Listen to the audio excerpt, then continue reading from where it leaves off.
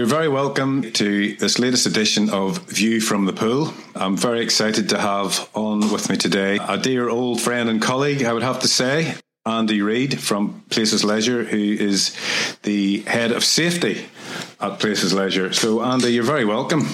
Hi, Robin. How are you? Yeah, I'm good. It's strange times, but it's... So this is kind of something a little bit different to keep us entertained and try and dig into each other a little bit more. I know you and I tend to talk a lot and move off to the left and the right, but we usually end up back in the middle again.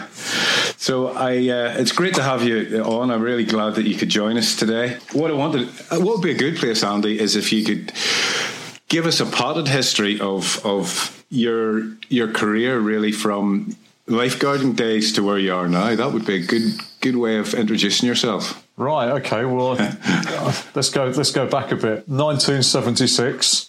That really hot summer. I was a 16-year-old who was just about to come up to O levels, and I'd got a bronze medallion. It wasn't even a pool bronze medallion at the time. And the local pool to me in Sudbury in Suffolk was heaving. They were desperate for lifeguards. So I trot down, showed my bronze medallion, given a whistle, told to start there and then.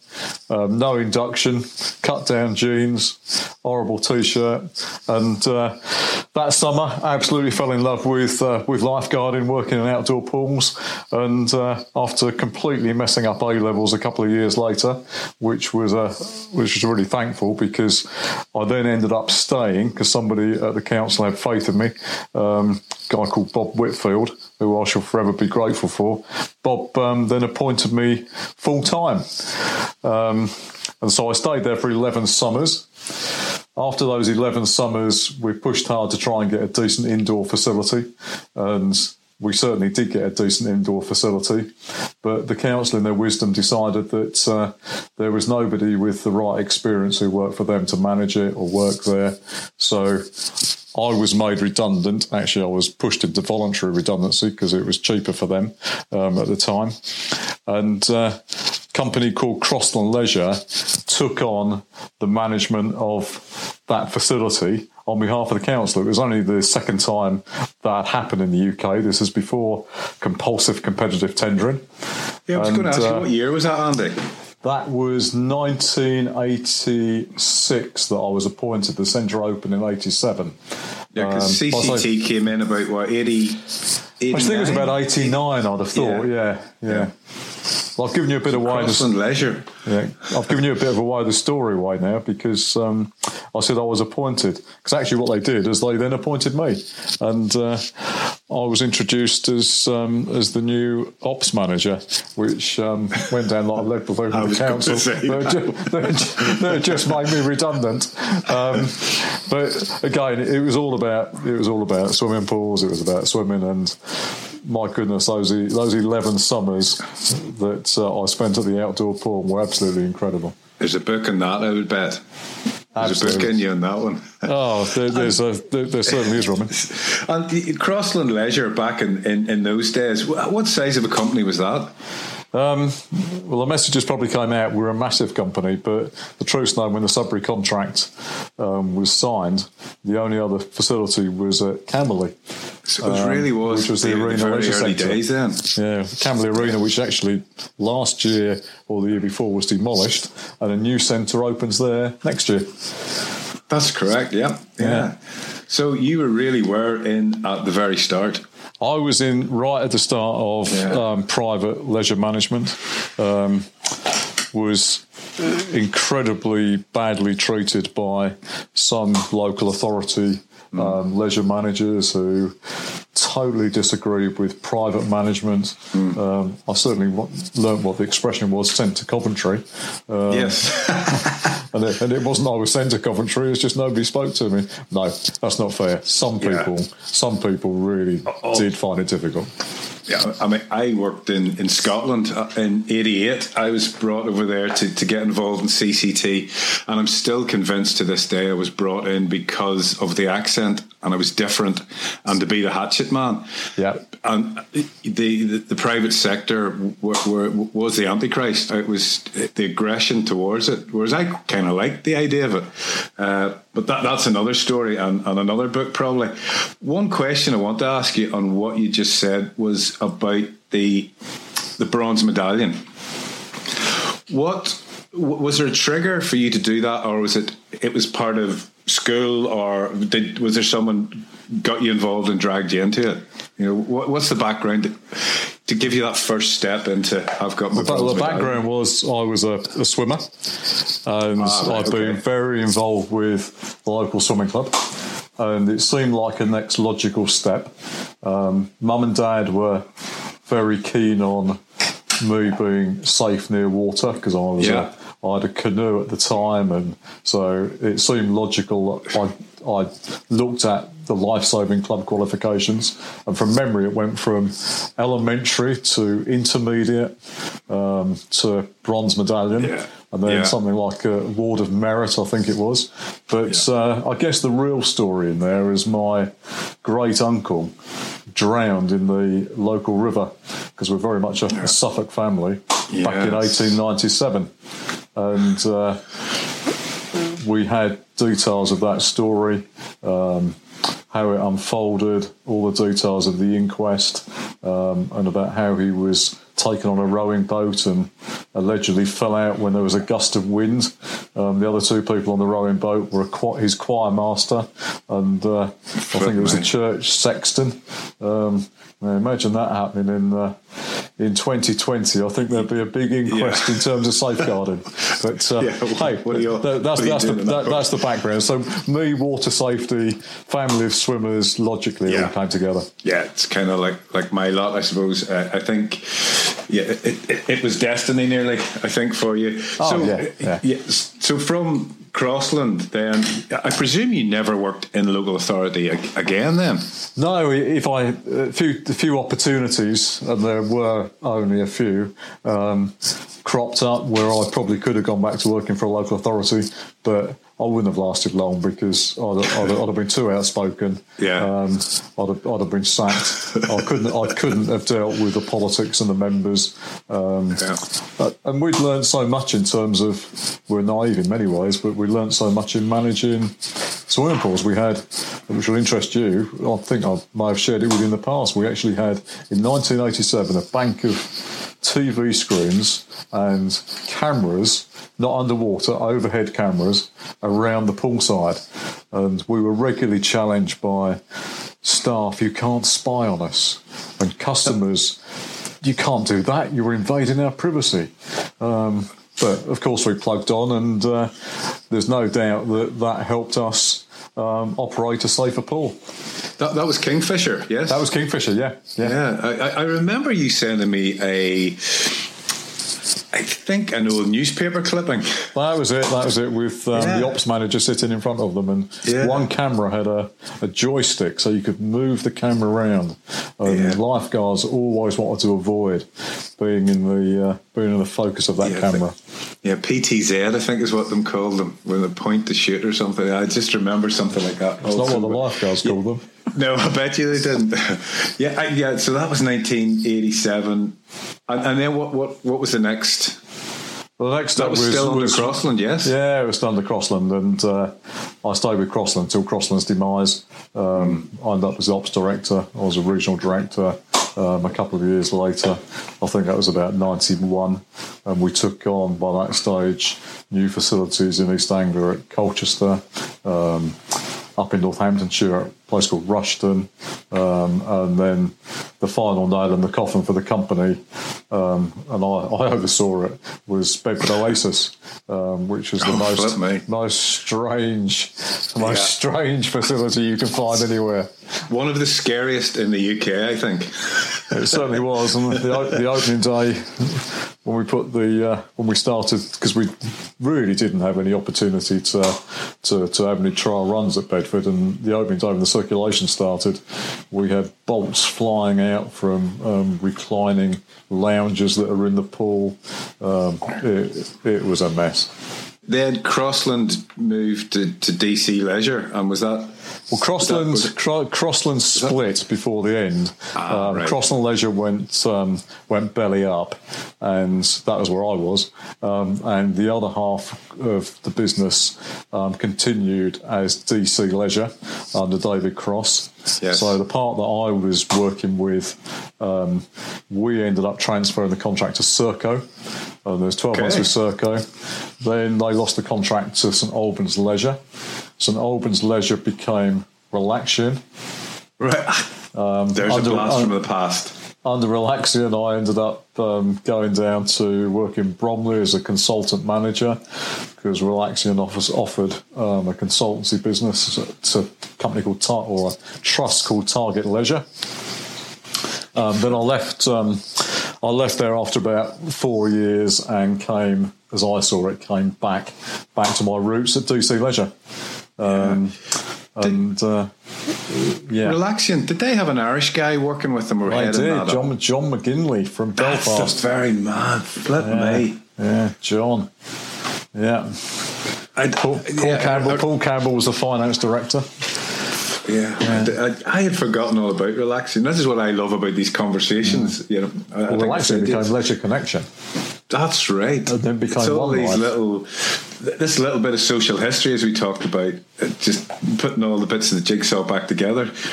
So from Relaxion, then you went back to DC. To DC, yeah. Originally, as when I rejoined DC, I was a business development manager. So I think the first contract, that I managed to win was at Uttlesford, which is where Stansted Airport is, and we transformed a leisure centre there, where I think it was Antiques Roadshow that we got a booking for, and nobody particularly liked this leisure centre in Saffron Walden as a town, and we put Antiques Roadshow on, and we absolutely rammed the town. There was traffic jams everywhere, and although everybody moaned about it, from that day the whole centre absolutely exploded and went through the roof. So busy. Just buzzing from the Antiques Roadshow. How strange that is, a connection. And obviously you stayed with DC. It's gone through a couple of different names over the last few years since I've known you. But I think the burning question for me is, when and how did you take that cross or that leap into the safety side of things? I'm sure, knowing you as I know you, that safety was always a priority and was part of your makeup. Even how you described why you get into, did your bronze medallion.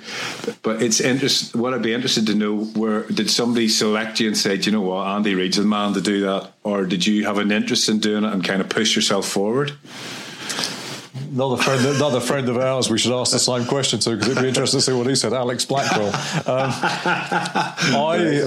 I looked at, in the early days of Crossland Leisure, the managing director at the time, Tim Corntram, we looked at who we could get as a consultant and who we could work with to pull together some PSOPs, NOPs, EAPs in those days. And we talked to various organisations and ended up working with Keith Saish. Right. And bless him. And Keith... Yeah. Keith worked very closely with us. I always, as I moved on to Serco and then Relaxion and whatever, I made a determined effort to step away from safety. Really? And when I came back to DC Leisure, I said the one thing that I'm not doing is safety, and I'm not going anywhere near there. But it gradually evolved that I started to lead safety. Keith was back on board with us at the time, worked very closely with the guys. Alex Blackwell was around looking after lifeguarding, a young, slimmer version of Mr. Blackwell. He'll thank me for saying that. But we. we were a very strong team. We had people like Joe Talbot, Tara Dillon working with us at the time, Martin Simcox. So there's four people there that have gone through to work with the RLSS and IQL. Simon Crute.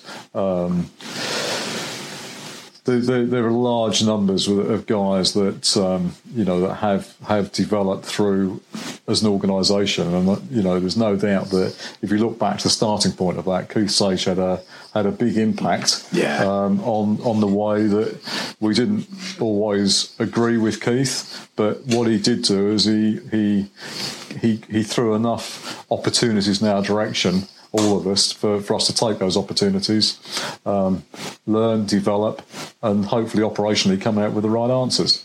And what decade was that we're talking about specifically here, roughly? Well, I've been with Places now 25 years this year, so this would have been about mid-90s, mid to late 90s. Because I met Keith Sage myself about 97, 98, and he had quite a name of himself at that stage. It'd have been about the mid to late 90s that I first met Alex and Joe. My goodness. So it kind of evolved. It was one of those things that it was maybe getting pushed on you and you didn't realise it.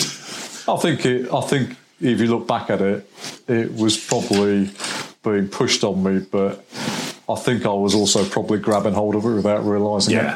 But at the time, I'd have been adamant no, I wasn't. But again, with the benefit of looking back, I think I probably did, and I think it's probably the right place. Because there's no doubt I've enjoyed coming to work virtually every day for the last 30 odd years, 40 years since I've been involved in leisure. It's certainly from my business, how I've seen in the last 10 plus years since I left local authority, the workload on new safety guys and managers is incredible. You're probably more difficult to get hold of than a CEO, generally speaking, because it's such a huge pitch now, isn't it? It's such a vast arena that with so much underneath it that there's that level of responsibility for, and there's always seems to be something going on. So it just shows you how it's gone from three guys in a rowing boat going across the river. Well, we're obviously paid a similar amount to the CEOs as well, so that probably is one of the reasons. But I think the key to it is actually we're the catalyst, the conduit that gets the messages to the people working in the front line, because that really is where not only the work is, but it's those folks that have to make things happen. And so I think the workload is there, but I think it goes right the way through. And this is safety is probably the only job in leisure which you can be involved with everybody. And I think that's another one of the attractions for me, because I enjoy getting involved with every bit of the business as opposed to just a single bit.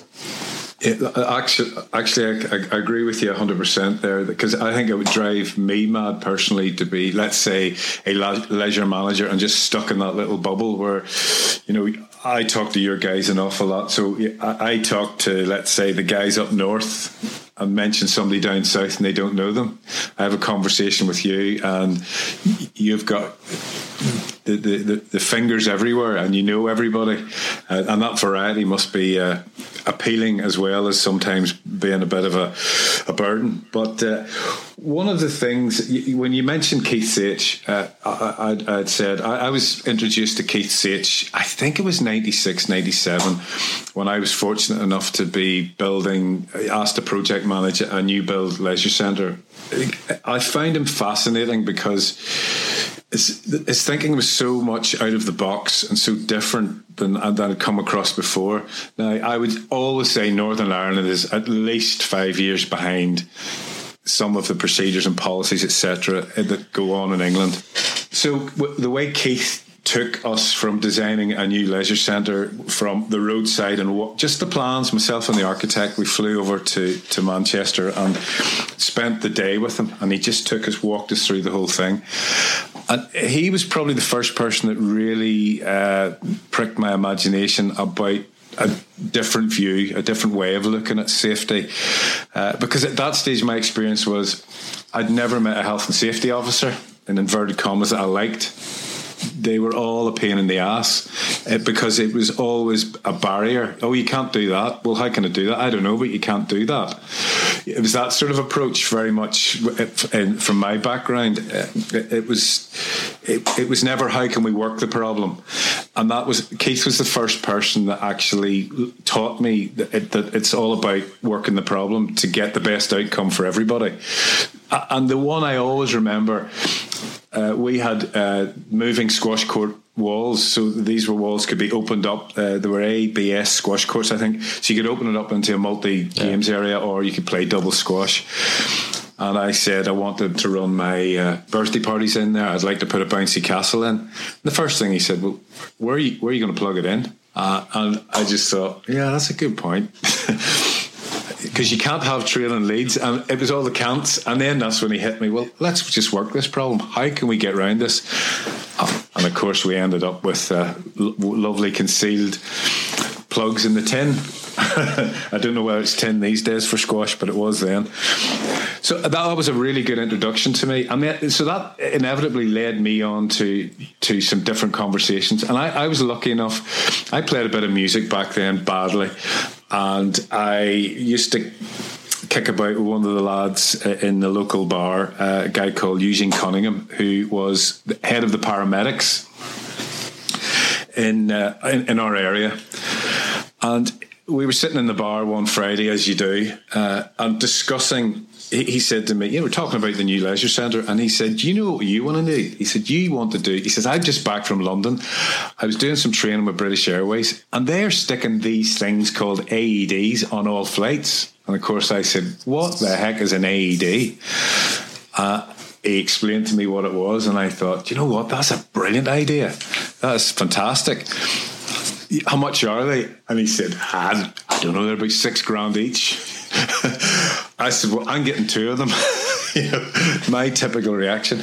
I remember going to council at the time. Every single cost, as you can imagine, was scrutinised as far as building a new leisure centre. Why do we want this? Why do we want that?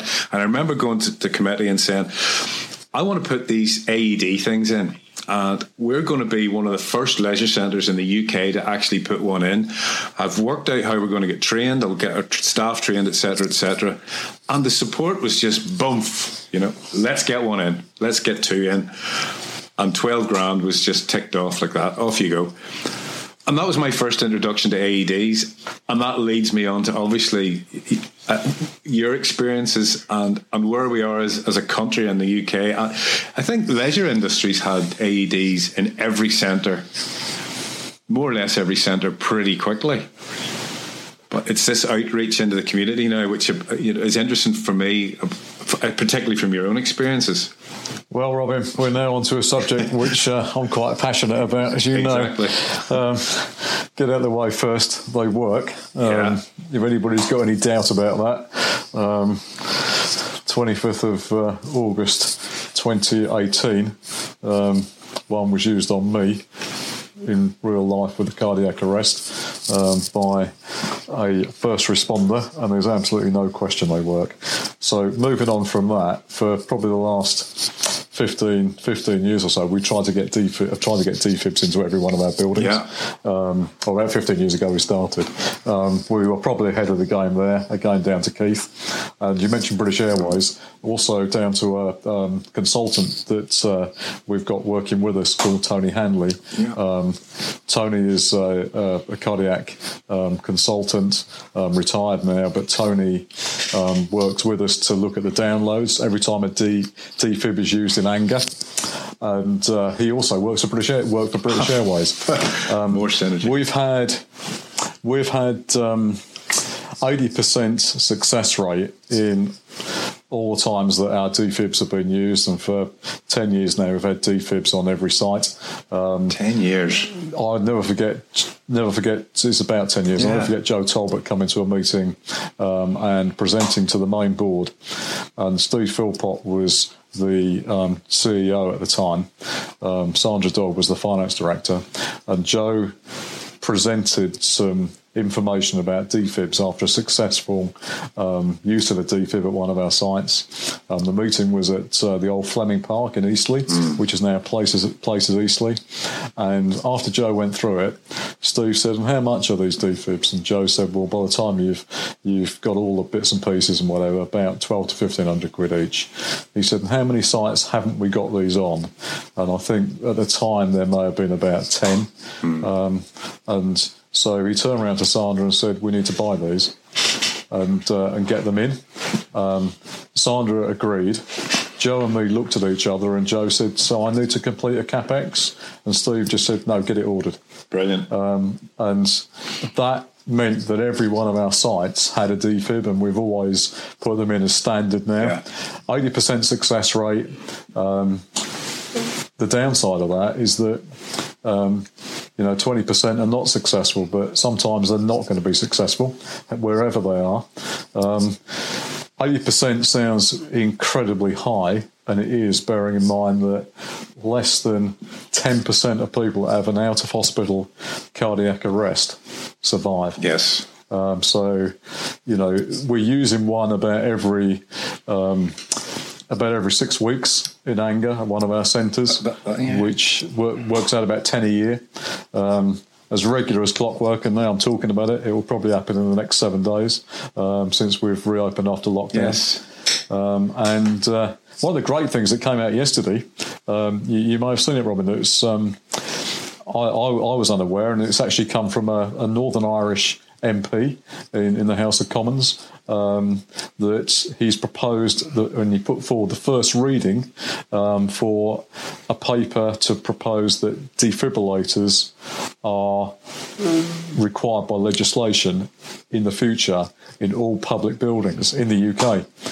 Now, it's got a second reading in February, and I dare say there'll be a few years lead into that because work will need to be done. But you say that Ireland's, possibly a few years behind. But I thought yesterday, it's come from a Northern Ireland MP following a guy that in Northern Ireland was successfully defibrillated and back in 2015 and a survivor. So things are moving forwards, and we're in a leisure centre environment. Swimming pools, without question, was the reason that they went in. Yes. And I think if we start to look at the figures now, well, if we look at the figures now, there's been a slight move and a slight rebalancing between fitness and swimming pool incidents, because a lot of time the incidents happen in pools. So where somebody suffers through ill health, as opposed to somebody, the D word that I absolutely hate, drowning. Because it's not drowning, it's an ill health episode that then leads on, and if things aren't dealt with quickly, it could end up being drowning. But what technology though has come in the last 20 or 30 years? Whether we talk about defibs and finance system, automatic dosing systems, internet. Yeah, my kids don't believe there was life before internet. How did you survive? Wow. How did we survive without mobile phones? Much better, possibly. We thought it was exciting when we had radios around, and then people started to drop them in the pool. That was one of the questions I wanted to ask you, was how often were they used in anger in your sites? And it's more than I thought it was going to be. Every 6 weeks. It's every 6 weeks. So that just shows you, as a snapshot of what's going on around the country, or is it because you're more likely to have an episode whenever you're exercising? I don't know. It's interesting. It's more people coming to leisure centres, I think. If you look at it, you mentioned something there that really resonated with me about the data that people can get like the paramedics and the heart specialist all of a sudden were able to acquire, because of technology, from the readout from the defib. The fact that so it's a fascinating area. This came in. So normally they had a person brought in and they had no clue what went on, and all of a sudden they've got a little bit of medical history in their hands.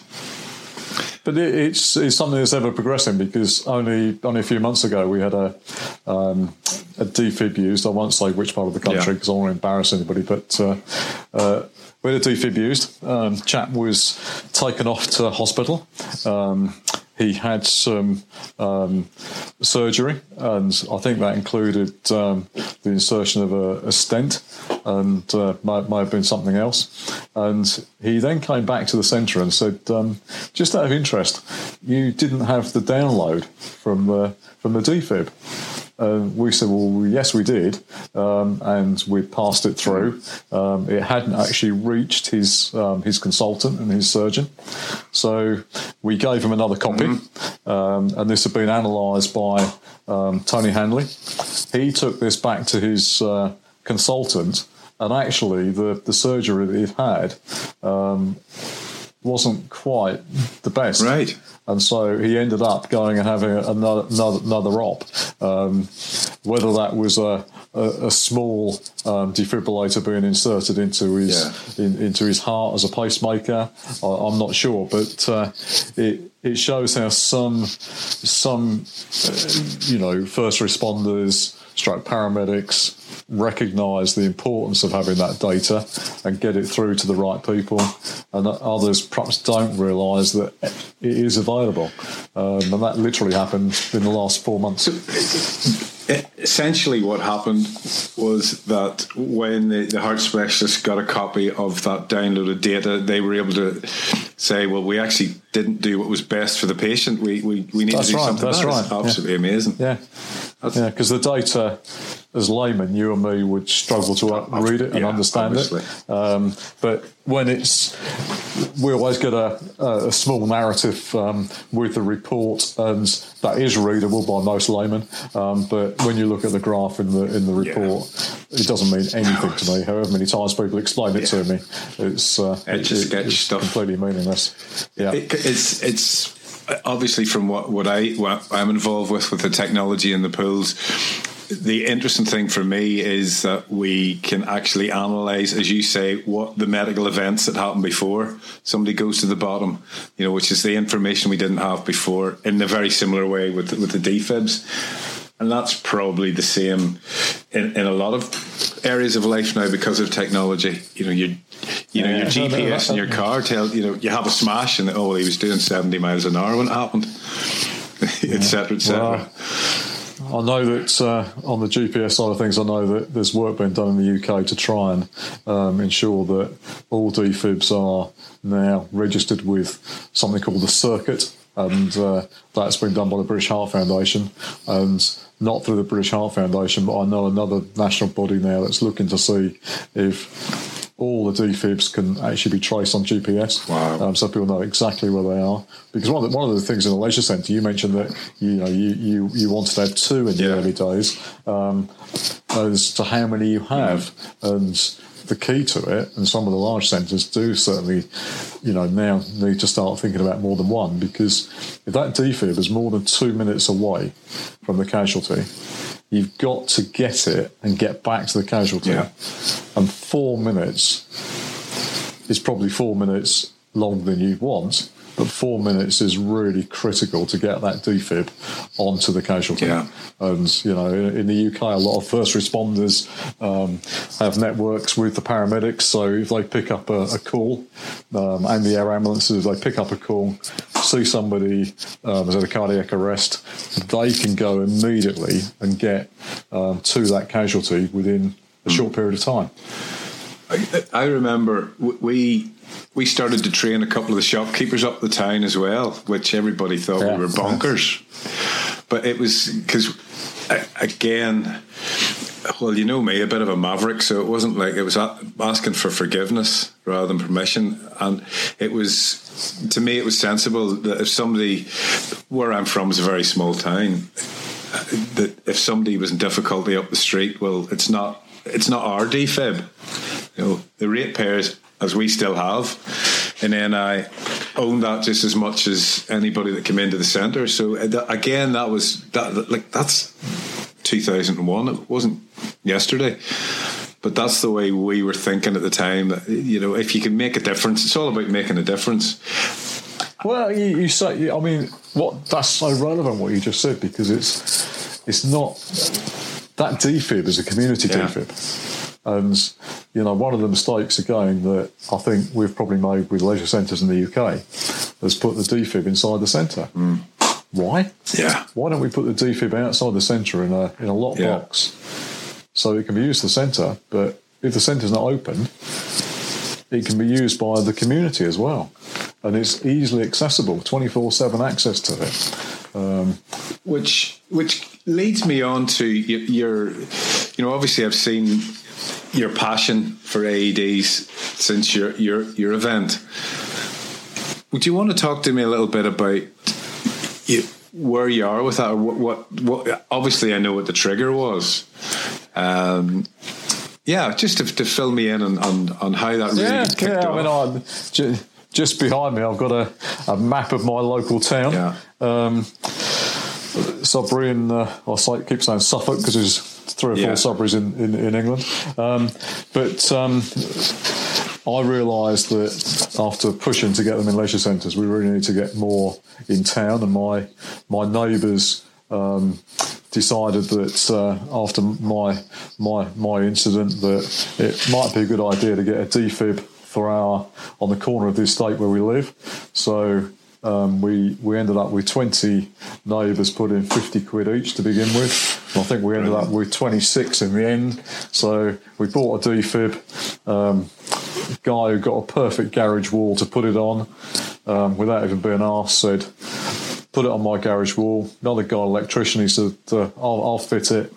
So we've now got a defib, and I thought that was relatively straightforward, that happening, although I didn't have too much to do with it. So you were the catalyst really for that? Yeah, I was the catalyst, I think the town, now I want to put a bit more back in here. The town needs more defibs. It's not one of the towns that's got loads of them. So for 2020, my target was going to be to have 20 24/7 defibs. I hate failing, but I failed.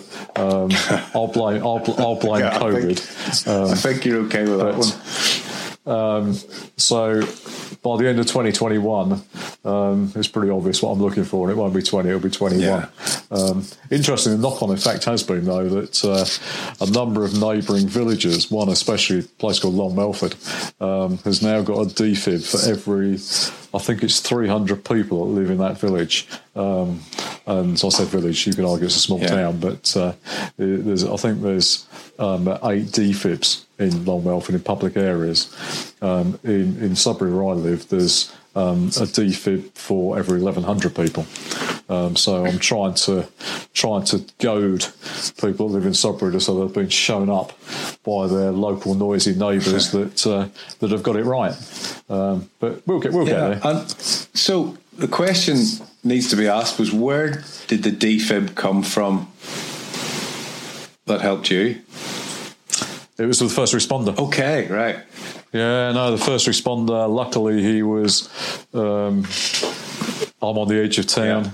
I'm not exactly sure where he is, where he was at the time, but so they work closely with the paramedics. So he came, he I was giving half it away now, he came out.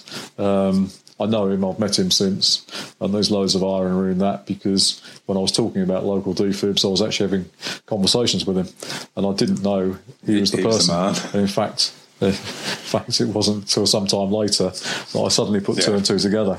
But no, that happened. Sorry, I need to ask another question, because just for my own benefit. The first responder came from the 999 call, I presume, but the first responder wasn't a paramedic. No, I mean, there's a cycle of events here. The first responder came, wasn't a paramedic. Okay. They were, as I understand it, I'm out of it completely. As I understand it, they turned up first. next door neighbour's a trained first aider. Okay. He realised something was wrong when he saw the car turn up. He came and helped the first responder. The first responder then was there, and the paramedics then arrived. The first responder had got quite an extensive background in training and far more than you'd normally expect. So was able to help the paramedics. What then happens is that when the paramedics know or get the calls, they're picked up by the local air ambulance. Yes. I say local, that's 60 miles away, but they're picked up by the local air ambulance. They look at it and say, right, we've got a 58-year-old here that's having a cardiac arrest. The defib was with them within minutes. They've got all the right support. It's worth us getting this helicopter up in the air. We can be there from the time their red phone goes in Cambridge to land in Sudbury in 17 minutes. So they did just that, and supporting the crew that were already there was two paramedics and a fully qualified and experienced, obviously qualified but experienced A&E doctor. So it's amazing how the whole thing all gels together, and whether it's voluntary first responders to the ambulance service and paramedics, to a charitable, which all the air ambulances are in the UK. Yes, unfortunately, a charitable body. So did you say unfortunately? Well, unfortunately. That's interesting, because I like a number of them. Now I've got to know the air ambulance lads. Think it's actually fortunate. Okay. And the reason is they don't get caught up with any of the NHS red tape. Okay, no politics. I guess it's like I'm an RNLI man, being a sailor and a yachtsman, so I can get that actually when I think about it. I think it's probably because in Northern Ireland we've only just got an air ambulance recently, and that's a whole other story, and a sad story and a joyous story all wrapped into one. But it leads me on to the air ambulance story, if you like, in that I think, is it come from yourself? I've read quite a few little papers now about our guidance on where do air ambulance land at your leisure centre. Yep. And one of the things that I was conscious of is where these things land, and leisure centres, because I witnessed something. I remember you telling me. In August, early August 2018, where a guy unfortunately died when I was playing walking football at Hadley, which is a small town in Suffolk, and I saw this air ambulance or helicopter land on 2 tennis courts. And I was absolutely amazed, the skill it took to come down there. And I suddenly realised that the opportunity for leisure centres to have a landing place and offer that, it just seemed to be perfect. Made sense. Spoke to the East Anglian Air Ambulance and their aviation consultant, and they said this is just what we wanted. So the next stage is, how do you get this message out across the leisure centres across the UK? So I had a chat to Caroline Constantine at Right Directions and said, how about a bit of partnership working here? I'll introduce this. Can you get the message out? Caroline grabbed hold of it, and it's something that needs to be revisited after lockdown, but there's no question that leisure centres can offer some perfect venues, and two tennis courts size is conveniently all you need. And people say, well, the tennis courts might be locked, but one of the paramedics from East Anglian Air Ambulance, he said to me, don't worry, he said, one of the things that's always in my kit bag is bolt croppers. I bet you. He said, the amount of times that we need bolt croppers. I just think it's incredible that from that experience that you had just before your medical event, that what's that's done, it's the right time, the right place, and that's prompted this. It's not a crusade, but it's just good common sense. Makes good sense. Leisure centres of outdoor 5-a-side pitches, all the rest of it. Land there. 40 years in leisure, I'd never been at a centre where somebody had that experience. 3 weeks before I had mine, I witnessed it, and the poor chap died. Yeah. I was chatting to Gary Johnson from Australia last week. We were doing a podcast, and one of the things that he talked about was when he does this high intensity training was lifeguards bringing somebody across to the edge of the pool, and there's lane ropes in. And he, what do you do? Because you aren't really trained about that. And that came from an experience that he had as well. So he included that in his training. I said, the lifeguard, well, what do I do here? Do you go under? Do you go over? What's right for the patients? And it's all these little bits of life experience that I'll say you're passing on, but that's exactly why all the leisure centres now are looking, or a lot of leisure centres are looking, how do you land a helicopter or an air ambulance in our facilities, is because you asked the question, and that's now mushrooming, which is fantastic. Yeah, so I think, is that us about up to speed then? I think we've covered quite a lot. Yeah, that's good. Yeah, that's a good chat, Robin. Yeah, as always. I'm just off. I hope somebody will pick something out of this that is of interest. If someone picks up out of this about getting their leisure centre involved in somewhere for an air ambulance, if it's about the community deciding to buy defibrillators, etc., it can only be good, and that's really what we're just trying to get across. Absolutely, we can only learn, and we can only develop, and we pick different bits out of different things we've seen, and that's certainly happened to you and happened to me over careers in this industry, and I wonder where we'll get to in 20 years' time. Let's hope 2021's a little bit better. Yeah. And in 2041, we might have an automatic system for getting a casualty out of the pool. Yeah. I'll not be worrying about it unless it's me. Andy, good to talk with you. Cheers, Robin. I'll just say Merry Christmas and a Happy New Year to you. Yeah, as well. and to you, mate. Yeah, okay. Yeah, have a good one. Take care. Cheers. Bye. Bye.